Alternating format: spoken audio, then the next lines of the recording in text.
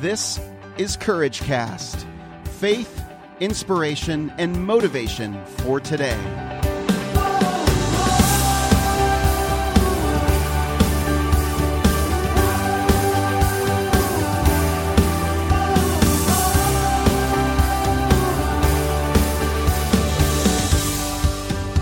Welcome, everyone, to the Courage Cast. I'm your host, Eric Nordoff, and I am sitting here in Man Alive Studios with the one and only Robin Wooliver. Welcome to the podcast. Thank you, Eric. I'm glad to be here. We are simultaneously making a video of this as well, so pretty cool. Maybe we can get a copy of this at some point and show it to our courageous community. But I have been wanting to have you on this podcast for a really, really long time because I think you have an amazing story. You are someone who's persevered out of you came from nothing as far as wealth or anything like that. And very isolated. Very isolated. And what has happened and what has transpired was rooted in several generations before you. And I want to talk about all of that, but let's talk about right now. Where is Robin Wooliver and the Wooliver family? And tell me a little bit about you currently, what you're all involved in now. Well, our family works together. So my husband and I have 7 children. One adopted, our little girl Zoe, but our biological children, the older 6, and their father and me are all involved in music. And we recently opened a new audio-video live streaming studio called Man Alive Studios. And we have many plans for shows that we'll be producing out of there. And then we're also heavy into arts education. So we are opening a new conservatory that's literally kitty corner across the road from our studio, and where we will be augmenting what is already in action, and that is the Conservatory of Annie Moses. Yeah. So Annie Moses Band, we haven't even said that. I didn't really introduce you that well. Yes. You're the founder of the Annie Moses Band. So our family tours together in music, and we've been doing that for the past 15 years. So as you can imagine, the 6 children went from being very young, and now they're mature and having children of their own. And so we're pivoting into a bigger sphere of influence in the arts. Yeah. And you and I've been involved in working with the Annie Moses Band since end of 2005, beginning of 2006, when I was representing you internationally. Yes. And I had you at my first showcase. You were the last act and definitely the standing ovation of the whole show. And that was fun. Yeah, that was a lot of fun. It was really fun. Have all the Dutch people, standing, and people from all around the world, Asians. It was a great moment. It was a highlight for me personally. And then we went on to work a little bit closer, maybe a little bit in management together. Yes. And then you went on to do some other things. Started working had some PBS specials that you've done, Christmas specials. Had signed some contracts and done some very exciting things. But my daughter Gretchen, who is quite the studier, came into my bedroom yesterday and said, the verse for us today is, "Behold, I am doing a new thing. Do you not perceive it?" And so that's where we are right now. Yeah. Well, before we get into all the new things that you're involved in, I want to talk about the history and where the name Annie Moses came from and just some of your background. Because you have a book, it's called Song of Annie Moses, A Musical Quest, A Mother's Gift. And there's a story. There's always a great story, and you're a really good storyteller. So tell me a little bit about your background and how this all kind of was birthed. Well, Annie Moses was my mother's mother, so she was my grandmother. I never got to meet her. She died at 49 of cancer and lived a very impoverished life. When we decided as a family to start a band, we began to probe the stories of our lives to say, well, how did becoming a band really start? Because every generation builds upon the last. And that took us to Annie Moses. There were many musical influences, but Annie Moses and did everything she could to invest in my mother. And then my mother, in turn, invested in me. So 4 generations in the making, we went from the cotton patch, where Annie Moses picked cotton during the Depression in Texas, to the concert hall 4 generations later, where my children have played in halls like the Grand Ole Opry House or Carnegie Hall. So tracing that legacy from Annie Moses in the cotton patch, in poverty, with no artistic voice available to her, and how every generation built on the last, tracing that was part of the job of the Annie Moses Band in the making of the band. Why do you feel that tracking back the generations and speaking about the past, what does that instill in your kids? What did that instill in your kids? Well, connecting the dots. If a child does not understand the depth of their roots, whether they're good, bad, or ugly, you go in and you say, this was the reality. But out of that, how did God build a new horizon for you? Because God uses all of that to change the landscape of our lives. So it was a quest for me as a mom to be able to give my children a context for who they are, why they play their music, and who is sacrificed in order for them to have that skill. There's a lot of sacrifice that goes into the grooming of a young artist and a musician. Yeah. So when you had Annie, how soon did you know that you wanted to nurture in her such a strong sense of faith, family, and the fine arts? Well, I knew before I even had her that would be a big part of our lives, but mostly because my mother was so tenacious about that. She married a missionary. My dad was a man who had a great footprint in this sort of inner Appalachian setting of the Kiamishi Mountains of southeastern Oklahoma. So we were very sequestered and tucked away from society, and yet my mother really insisted that we were going to find a piano teacher. And my dad was a bush pilot, so my sisters and I sang all around Kansas and Ohio and all these little corn patch churches. We sang kind of Chipmunk, Andrews Sisters trios. But that was where the grooming began. And then when I went to college, I had this divine appointment with the Lord. As an 18-year-old freshman, I was sitting in music survey class, and the concertmaster of the Oklahoma City Symphony came in with a little troupe of Suzuki violinists. And this was when Suzuki violin had just entered the United States, and he was one of the first to open a studio. And so in came, 4 or 5 children with their little tiny violins, and one little bitty Asian girl. She was so petite and cute, and I think she played Go Tell Aunt Rhody. And I sat there and watched that. Bill and I we were both in that classroom, but not married or dating or anything. We were just friends. But I watched that little Asian girl, and I thought, that is the cutest thing I've ever seen. And God spoke to me, and He said, when you have a little girl, she should do that. And I heard that word so vividly that I literally sat back in my desk and sort of mulled in my mind that I had heard it. And I tucked that away for the day. And when Annie was born, we started her at 4 years old on violin. I'm 4 years old. Did you, so you met Bill in that class? In that classroom? Well, I met Bill at Oklahoma City University, where we were both music students. Okay. And so it wasn't in that class per se that I met him. I met him because he had the most beautiful head of red hair, And it was just gorgeous hair with big streaks of gold in it. And I was going into the music building, and he was coming out. And it was August. The sun was shining down on that gold in his hair. And I literally stopped on the steps going up into the music building and watched him go past me out into the parking lot. And then I stopped and said, "Hey, you sure do have pretty hair."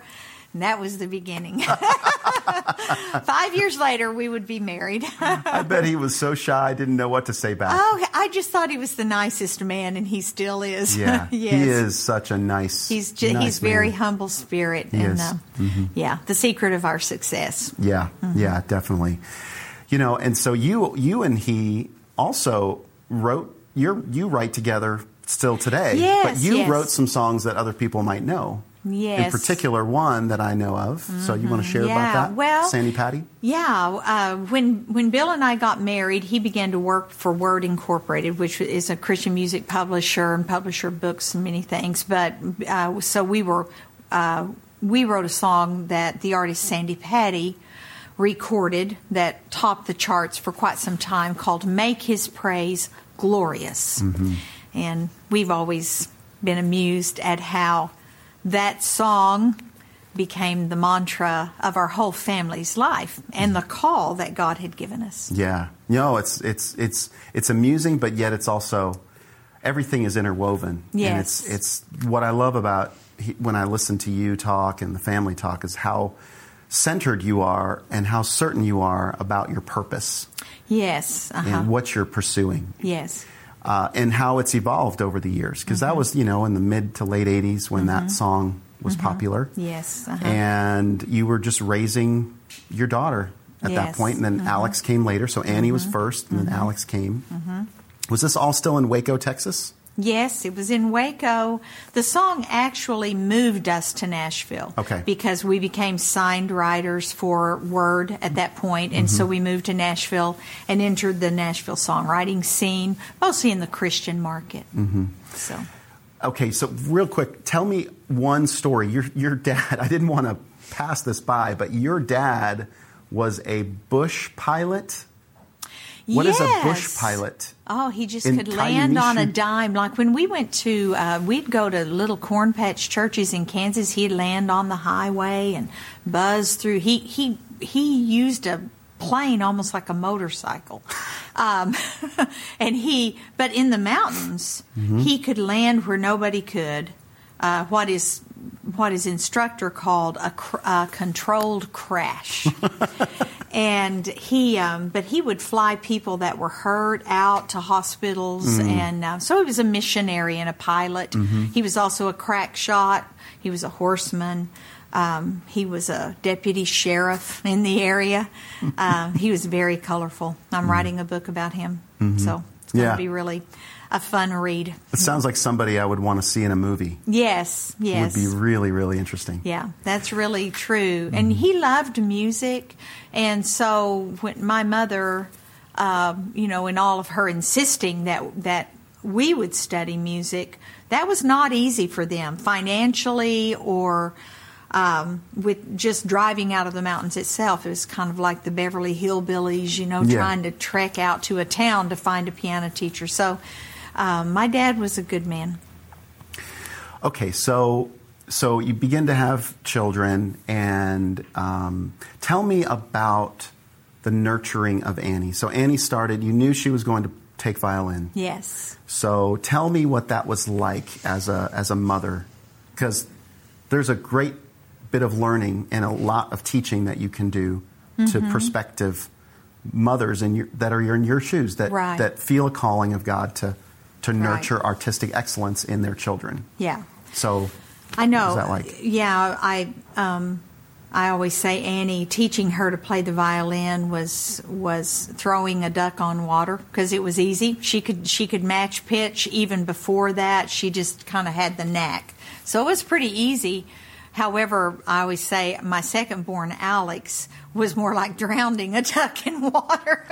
It was just horrible trying, but now he's an incredible player. Yeah. And as we went down the line, people always say, did you force your children to study music? No, I tried to hold them at bay because the younger ones would watch the older ones and say, when do I get my instrument? And I got up every morning and practiced really long hours with them, and which was a challenge because I was learning the instrument too. I was a pianist and a vocalist. I didn't know how to play the violin, so it became actually a kind of a love language for us. There's a lot to be shared in music. Music actually bonds people chemically. It puts oxytocin into our bloodstream. It gives us a sense of purpose and how we fit together. I think it's why Christendom has at its core music, that we're told to sing and sing together and in harmony. And that aspect of music came to play as I was teaching my children to play. So you say in here in the book, you have sort of a question and answer, parent and counselor, which I really like it because it's not really very, it's not like a parent and your answer, it's a counselor's answer. Did you do that for any particular reason? That you said parent and counselor in the book? I think I was thinking of it as the Holy Spirit, the counselor, because the arts are a spiritual entity. And that's why the enemy occupies the market share of that. If you think of Satan as the prince of the power of the air, and how the music goes out into the air, it fills the air. And when God loses market share, when we don't praise Him, when we don't sing to Him, then His throne sort of vanishes. And that's the Psalms tell us that when they say God occupies the praises of His people, Israel. And that word, some translations say He is enthroned in the praises of His people. And the word for that means He sits in our praises. So it's the idea of the chair, that we are building a place for God to be in our society when we praise Him through music. And that music stirs deeper than just words. And music imprints our mind more readily and with more longevity than just words. Yeah. And so that was a plan of God for us, imprinting the minds of every generation with His glory and His praise. And now we have sort of relegated, Christian music is just a sliver of the market, and then you have a few Christians that are engaged in the larger scene of music. But by far, you can watch the award shows and see, there's a whole lot of filth in the arts. Yeah. And they're the most powerful medium available to us. So I really bemoan that because this new generation is got those little white earbuds in and they are feasting on garbage. And parents don't even really know what their children are listening to. And when you do that, it affects your mind. It affects how you perceive the world, how you look at people, how you look at God. And that aspect of the arts is something that Christians have sort of abandoned the call, the mission of the arts. So for me, I didn't understand that when I started with Annie. I just thought I had a word from God and I was going to follow that. But as I began that process and that journey, then pretty soon I began to see, hey, this goes way deeper. Yeah. So that's why, Eric, now we have our conservatory and our curriculums and the Man Alive studio, and that we're putting together the shows that we are, because we want to populate the world of the arts with godly excellence. That is, young people that are as rooted in the truth of God and that depth of the truth of God as they are excellent in their artistic display of Him. Because when you have the depth and the height, then they don't topple in arrogance and idolizing themselves, believing their own hype. So it's what I call a two-legged stance. You have to have both of those components, or the artist loses his equilibrium. So you see it all the time. People, people drowning in bathtubs and drowning in drugs, and they lose who they are before God. Yeah. Yeah. Wow. The first question here is, how do I nurture artistic success in my child? And I love your answer, because it has nothing to do with what most people would think is, well, you need to lay a violin next to them every night and put a bow in their hand, and they're going to grow up to be. That's not what you say. You talk about nurturing their love for God, right? Yes, because God builds within you a purpose. You begin to be a person of purpose.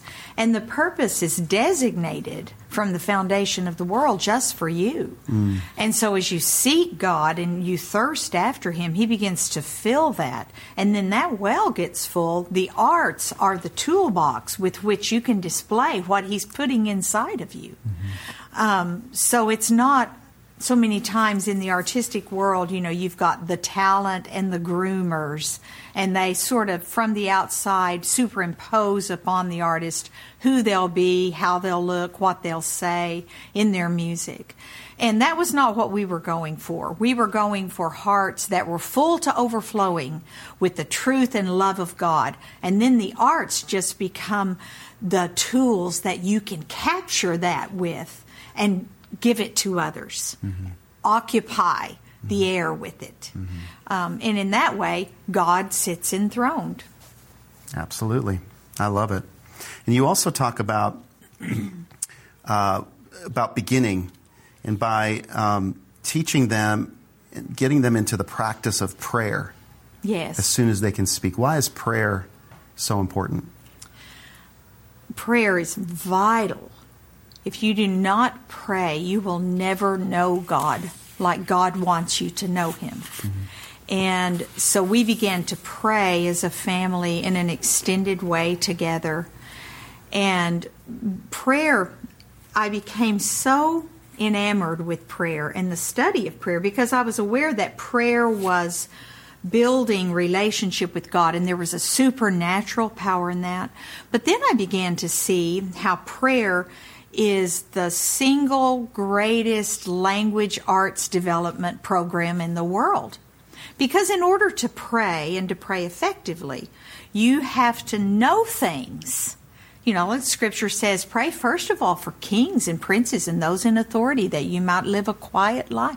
Well, you have to know who is the king, who is the authority, what is happening in the nations of the world that I need to pray for.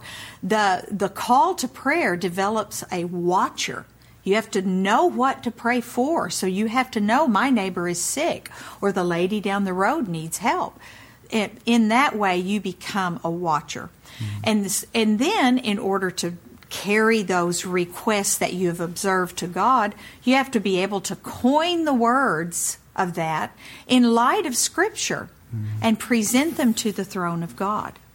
And that's a word processing exercise, And as we joined together for the prayers, and everybody prayed out loud, it got to where our prayers were longer and longer. We had lists of things, and you want the prayers to begin with extolling God and His power and the fact that you are submitted to Him. And that aspect always recalibrates your thinking according to the realities of His existence. And so our prayers became central to our family, central to then each individual, the way we related. It was a time of confession and repentance. It was a time of calling out things that weren't working right and that needed to be adjusted. It was a time of honesty. It was a time of laughter. I always took into the prayer time an approach that my children would be coddled in prayer. So the babies got to nurse, and I would cuddle them tight, and I would wrap little ones in blankets, and I would hold them in my lap a lot of times, and they would all stand at my knees. It's my turn now. And it was really funny because, like, my son Jeremiah, my sixth born, he was huge when he quit wanting to sit in my lap when we prayed. It was really true. I would say, Jeremiah, I should sit in your lap. Because, just playing with hair and praying to God, and the sense of comfort in that, touch and eye contact and interaction. If every family would adopt that, they will find their family life transformed. If husbands and wives would adopt that, divorce will plummet. It is a bedrock of love and nurturing and relationship, both horizontally and vertically. How did you keep, I'm not even thinking order, but how did you keep the family dynamic from the kids cutting each other down? Or how would you deal with when some of the kids just wanted to kind of act out their frustrations with each other? And I never see that. I'm around you guys now a lot, and I don't see you. There's such a degree of respect. All 8 of you, or 9 of you, have a tremendous amount of respect for each other. You listen to each other. There's that, and that's not easily attained. So what would you say is the root of that? Where did that start? What's the origin of the way that you are with one another? I think it starts with the husband and wife, mom and dad, being in lockstep and setting the pace for that. But beyond that, and this may sound weird in this conversation on the arts, but really the arts begin at the breast.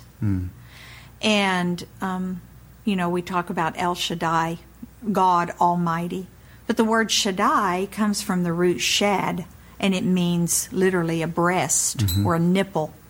If you look at that word up in the scriptures, you will see how in the earliest uses of it, it is always in the context of fertility that is used. And it is as if God is our very source, our milk of life. He wants to hold us, and we suckle from Him. And that aspect of God has to be embraced. That God is there for you to draw the milk of life from Him. And then to consider a mother's milk, and how does that mirror what God has offered us.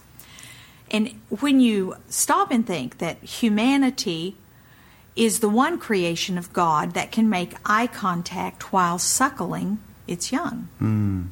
So animals cannot do that. But when oxytocin is exchanged in the milk, it's released in both the mother and the child, and it is a huge, huge impact on both of them. But as the baby nurses, he begins to look into his mother's eyes. The right side of the brain stays more dormant. The right side of the brain accelerates in its development. The left side of the brain, not so fast. But what the baby is learning at that moment, through the help of this wonderful chemical God gave us, the baby is learning to read the signs of its mother. So he's learning, Mama's a little bit mad at me. I just bit her. Mama, Mama's happy. Mama's smiling. It is the most impacting kind of communication that we have, body language, and reading the face of someone else. And so God started that process at the breast. When a child is about 18 months or 2 years old, the left side of the brain surges.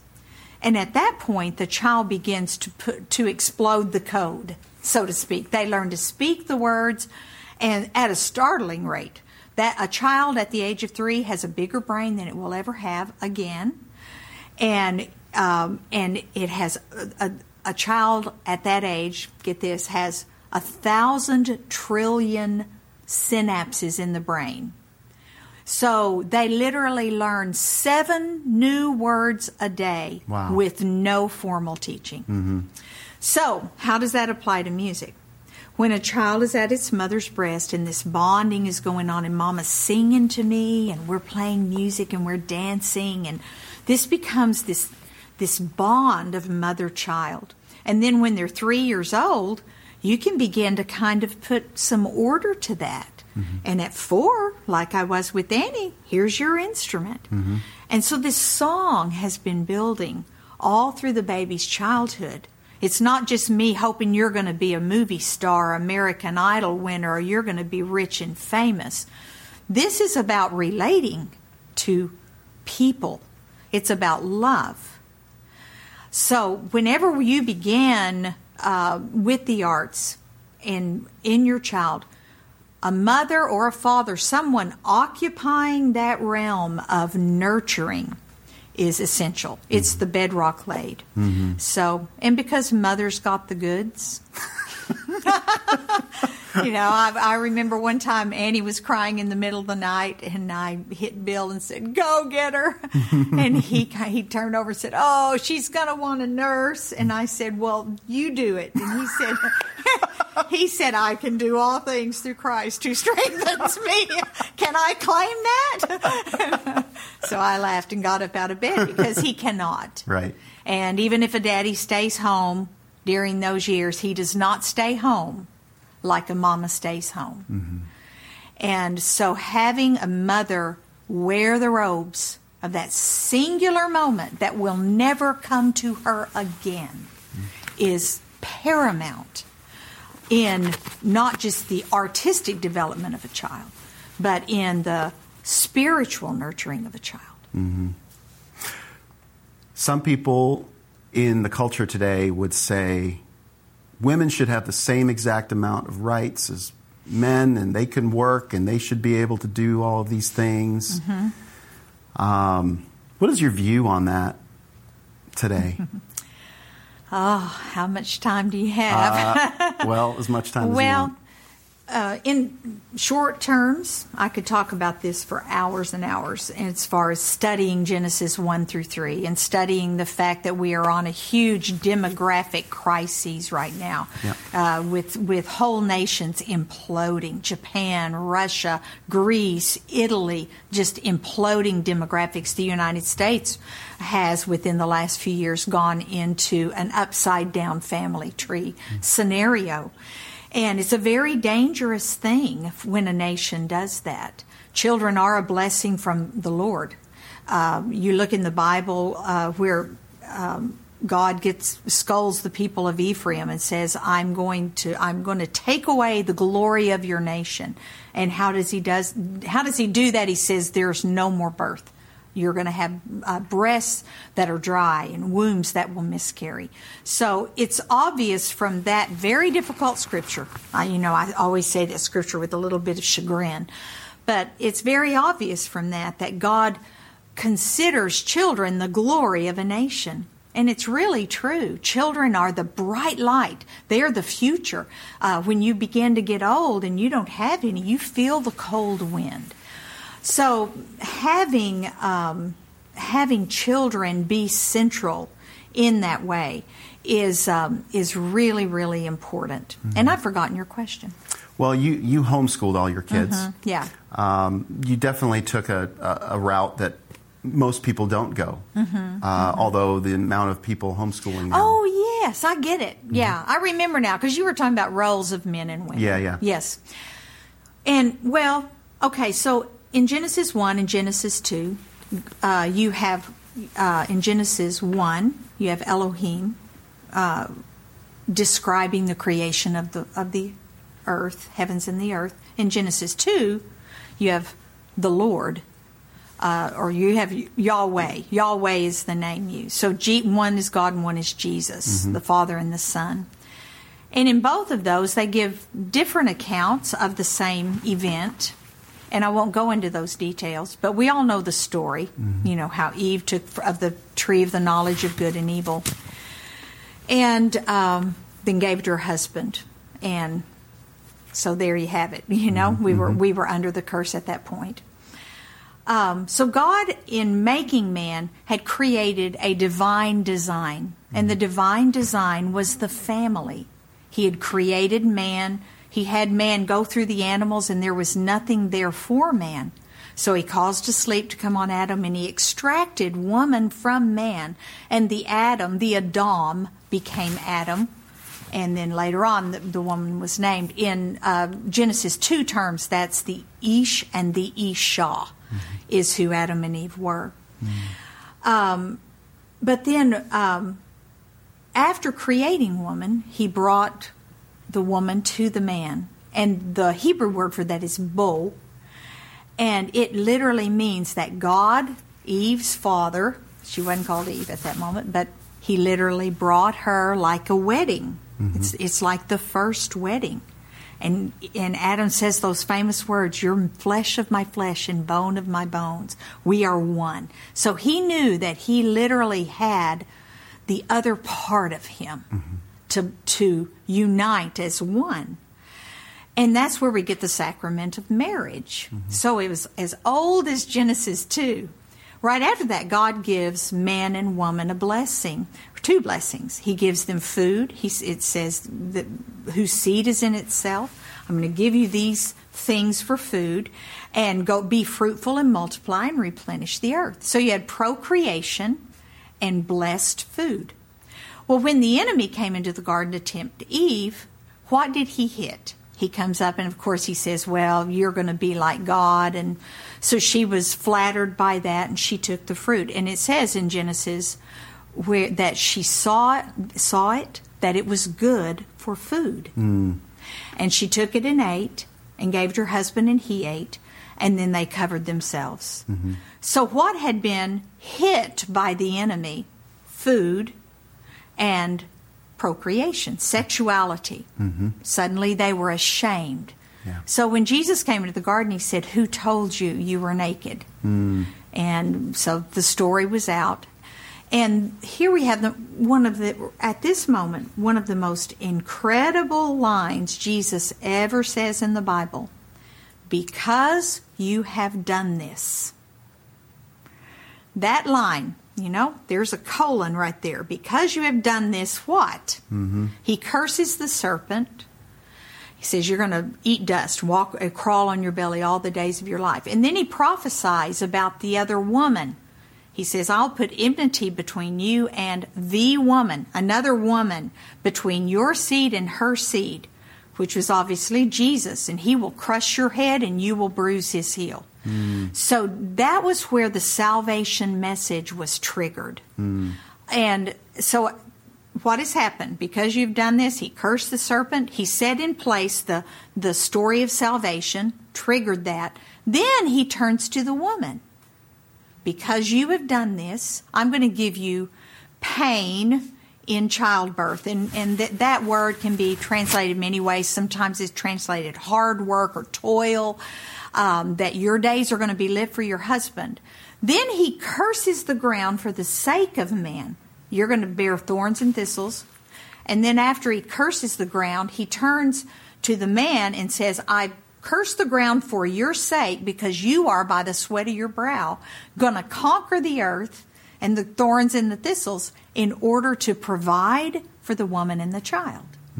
This was God taking this new refined design that had been, his original had been obliterated because of sin.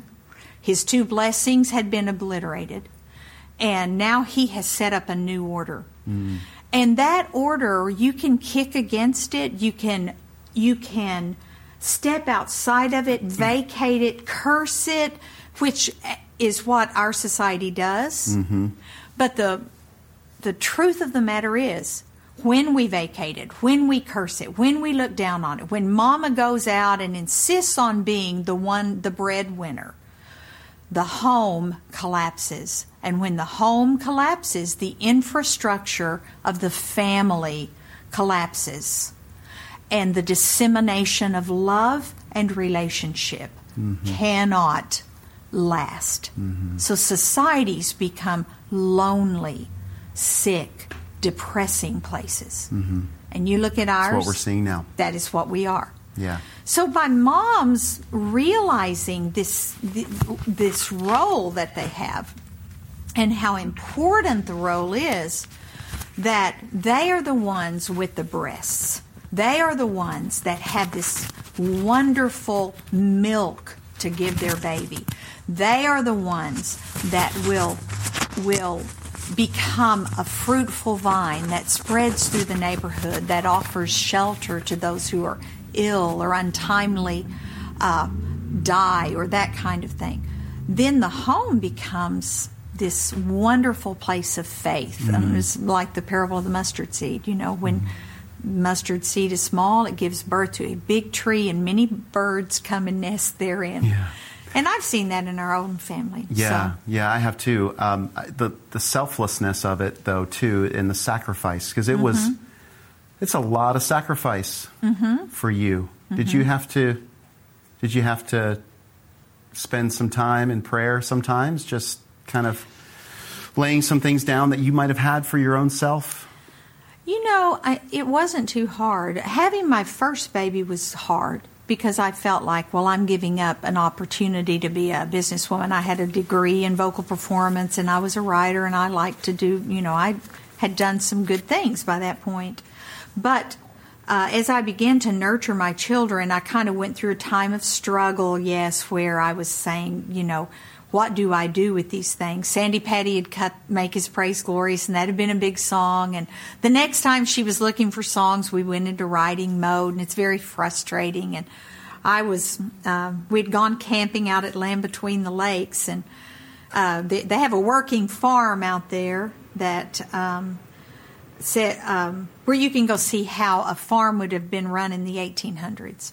And so I was walking around watching people behave like they were a century earlier, but I was talking to God, walking out in the pasture around the sheep and the goats, and I said, God, this stress I live under, and I just can't take it. You have got to speak to me.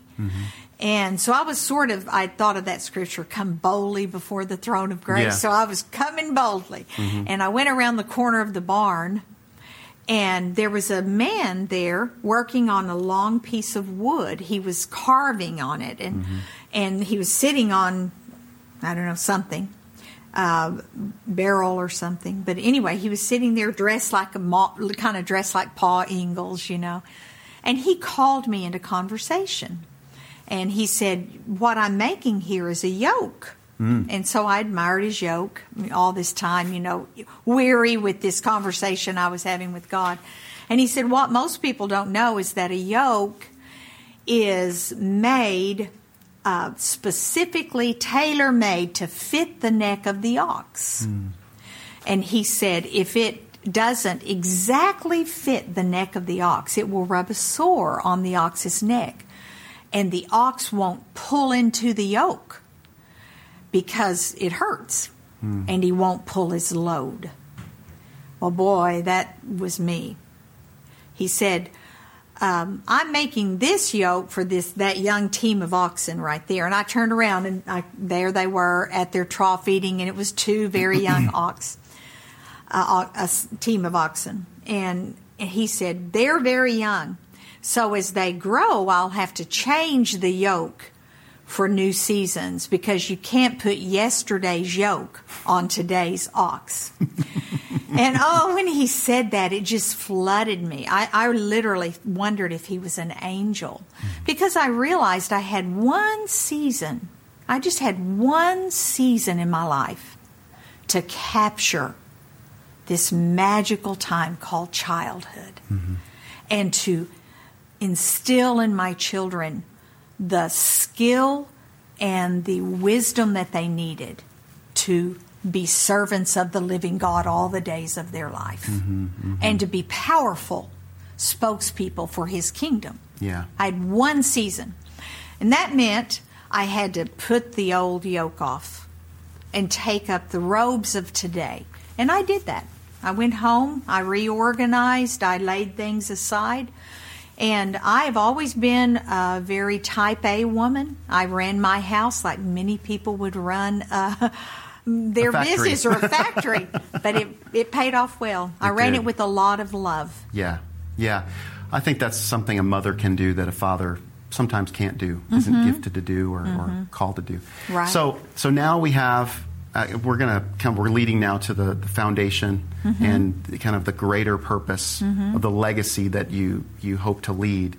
You have a conservatory. Yes. You have a summer festival. Yes. You invest a lot of time. I mean, you have the Annie Moses Band, a very successful touring band, a great example of the season that you surrendered yourself to and that you were yoked up against. Now you have all of this, and there's even more to steward. There's even greater things, greater responsibilities now. Tell me about the foundation's purpose, how it got its start, and what where you're going. Well, my husband and I, in the musical journey of our family, had moved to the New York area so our children could attend the Juilliard School and study their strings there. And we were there 3 years, and then we began to say, what is the kingdom purpose for this? So we began to tour, and we loved that, and it just sort of kept going and kept building. And as we went on the road, Annie was only 17, and Alex was 14, Benjamin was 12, and so they were very young, but they were highly skilled. And people would watch, and then afterwards parents had questions, how did you do this? And we got one letter that I thought was funny because this dad, he wrote and he said, on our way home, I suggested that we all take up instruments and learn and become a family band. And he said, to my dismay, they all heartily agreed. They heartily agreed. His family was thrilled about it. But we had these parents coming and saying mostly tales of woe or just not knowing how to navigate the world of the arts or the artistic development of their children. A lot of them carry these preconceived notions, can't turn on the radio, can't carry a tune in a bucket, those people are the ones that need to study the arts the most. They would awaken all sorts of intelligence within themselves if they would. And so we began to see how much need there was for someone to speak into this area. And then we began to think that parents weren't really so impressed with the music as they were the way our family worked together. And they began to say, how did you groom this kind of, the kids liking each other? And it's obvious you love each other. And really, Eric, there are families out there where their love has waxed cold. And that is one of the signs of the end times. Love waxes cold. And so we began to meditate on that, to say, well, what is it? What did we do? And the first year that we were out touring, we were in Raleigh, North Carolina, and a lady came up and said, would you be a special guest at a summer arts camp? And we said, okay. And it was kind of a learning experience. But by the second year, we'd really got our act together and how to do that. And it was very, very successful. And thus began the Fine Arts Summer Academy. We're now embarking on, I think, our 17th year of that will be this summer in July in the greater Nashville area. And now we put on multiple shows. We write for the students that come, and we tailor-make the music for them. So if we have jugglers, they will be in it. If we have, we really do scrub down, what's coming and how do we best showcase it. So it's a great experience for everyone. But in this process of doing the what we called FOSSA, and we've now rebranded as the Annie Moses Summer Music Festival. And in doing the festival, parents began to say, will you teach us? And thus began the conservatory. And then we began to say, well, we began to see how families couldn't really work together very well, and they weren't very good at achieving success in the study of their children. And so we began to say, how can we codify a system, and how can we speak to the deficiencies, to help bring this successful experience in artistic development. And so we began the foundation, the foundation of Annie Moses Foundation. And that has been just the most fulfilling side of what we do because, as I said earlier, the airwaves are filled with filth.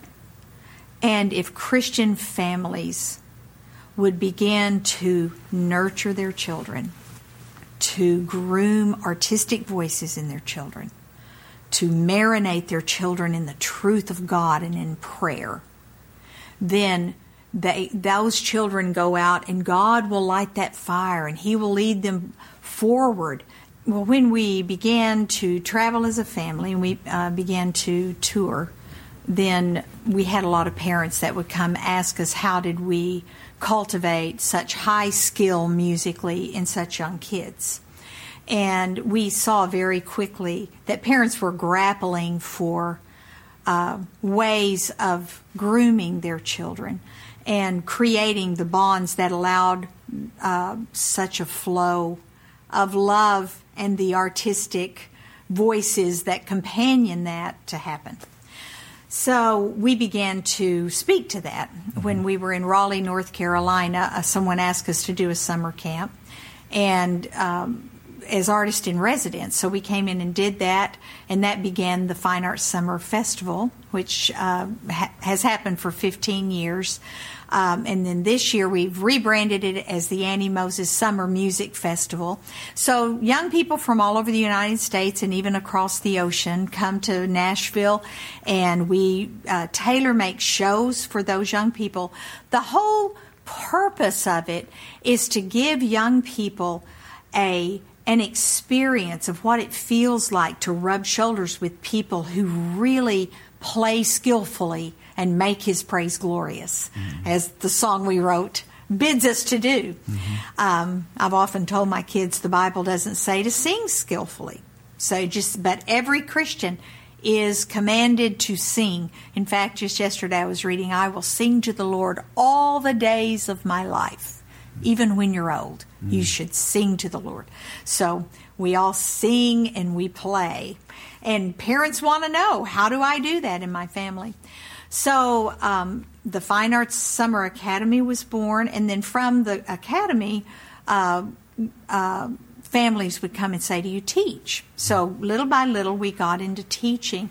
And now we're codifying a curriculum to help parents. But more than anything, we see how much the family today needs healing, and those lines of love between mother and father, between children and parents, between brothers and sisters, those lines need healing. They need to be strengthened as to their importance and value, and how that was the very first infrastructure God built. And it was the purpose of it was for the dissemination of love. When those lines fragment, then love waxes cold. So for our family, artistic grooming was not just practicing your fiddle. Artistic grooming was relationship to God, relationship to one another, good discipline in learning this voice so that I can tout the love I have learned in these relationships. Beautiful. So beautiful. And so with the foundation that you've launched and have been active in for a while, what is the vision of what you see it becoming? Right. Well, the foundation grew out of the conservatory, the Summer Music Festival, and the need that we saw for families to be able to raise up and send their children out into the world of the arts as ambassadors for God. And so we thought, this is a divine call. The arts, we always vie the arts against sports. And that's very unfortunate because I love sports too. But because you play football doesn't mean you don't play the guitar or you don't sing to the Lord. That comes from schools who must decide where they're going to put their funds. And so they generally opt for sports. And because the greater majority is into that, and then they'll have a marching band program that's pretty good. But beyond that, the arts are on a demise.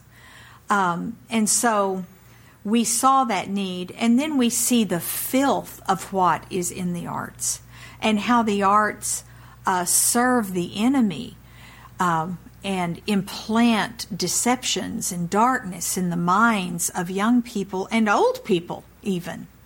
And so we began to say, well, how do we counter that? And that's what the Annie Moses Foundation is all about. First of all, it's about building strong families and equipping them with the tools to be able to groom their children artistically. So there's that base. But it's also about making pastors and teachers and music ministers aware of how important it is that we occupy the world of the arts in the airwaves. The airwaves. It's a very real entity, and that we occupy those for the glory of God. That He is high and lifted up. Say occupy the airwaves for the glory of God again. Okay. That we occupy the airwaves for the glory of God. That He is high and lifted up.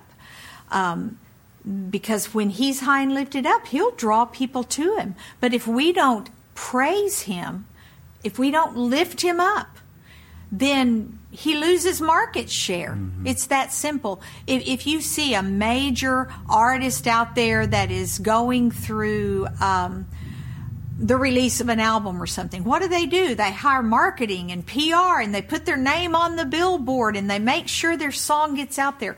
That it's just 101. And yet the living God who created us gets buried if we do not use our mouths and use our voices and use the arts to express who He is and praise who He is. One of the other little tidbits, too, on this. The church is obsessed with worship. We're going to get together and sing songs of worship. If you do a Bible study, I did, and I was startled by this fact. You don't find songs of worship. Okay. You don't find song. A song service is not worship unless the heart of the singer is worshiping. And that worship is 24/7, and it is spirit and truth. God is spirit, and those who worship Him must worship Him in spirit and truth. What you find in the Bible are songs of praise, songs of joy, and songs of thanksgiving. The reason that I point that out is because when people think, oh, I've got to sing a song in order to worship.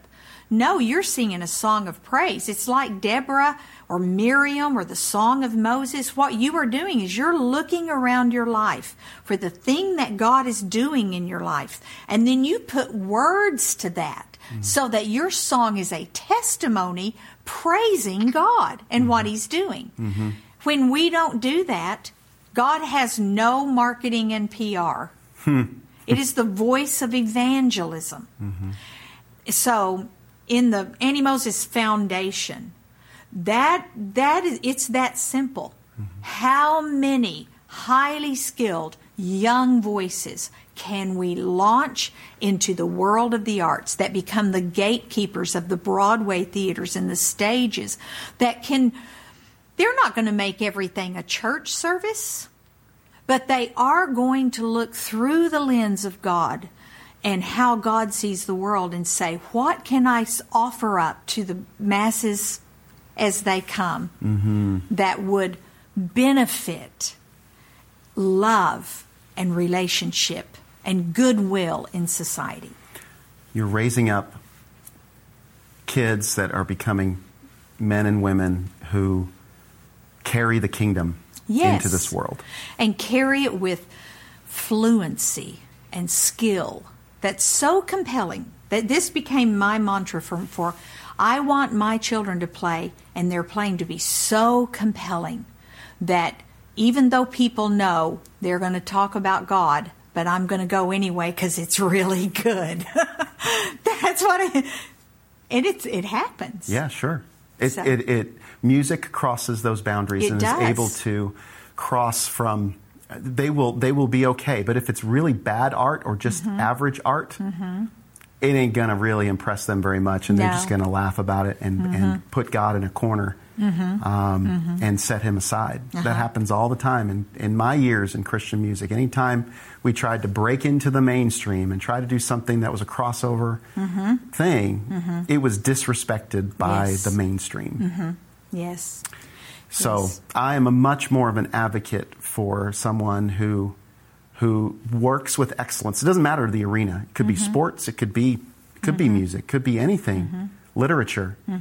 But they carry with them the heart of God and such a strong sense of kingdom purpose that they can walk into anywhere in the world and be respected for the quality and the excellence that they carry. When I used to cross stitch, and I cross stitched this verse. It says, "Whatever you do, work at it with all your heart, as working for the Lord, not for men, knowing that you will receive an inheritance from the Lord as a reward." And it should have been as a reward, but I accidentally cross-stitched an M instead of a W, and so it said as a reward. And that's I still have that cross-stitch, and I laugh when I read about my reward. But, I've had such a reward. And as I stand and I watch my children play, and they're not children anymore, and now we're working on grandchildren. But, I hope that legacy goes out for 1,000 generations, that my legacy will be that there are beautiful voices and beautiful instruments being excellently played because God deserves it. And that's what I pray. Well, I think we have said, this is great. This is so good. I so much appreciate your time. I forgot we were on the podcast here. Thank you, Eric. I was just enthralled with the listening. So, Robin Wooliver, we can find all about the Annie Moses Foundation at AnnieMosesFoundation.org. Annie Moses Foundation. AnnieMoses.org. AnnieMoses.org, yes. Yeah, AnnieMoses.org, AnnieMosesBand.com, Annie Moses Summer Music Festival.com. And of course, your book, The Song of Annie Moses, dives much deeper into all of this. Yes. For any parent out there that is looking for sort of a roadmap to navigate the world of the arts, our story does that. It took us to many cities and many places, so it's a very good start, a good read for that. Yeah. And if parents are out there that have children that are anywhere from age 6 years old up to 22 years old, please check out the Annie Moses Summer Music Festival. Yes, this July, beginning the 5th of July, and it is a wild ride. Yeah, we have some special guests that are soon to be announced. Yes. We cannot say them now because they're not confirmed, but that's going to be exciting. Yes. So, yes. All right, Robin Wooliver, thank you for joining me on the Courage Cast. I'm Eric Nordoff, and I'll be back again on another episode.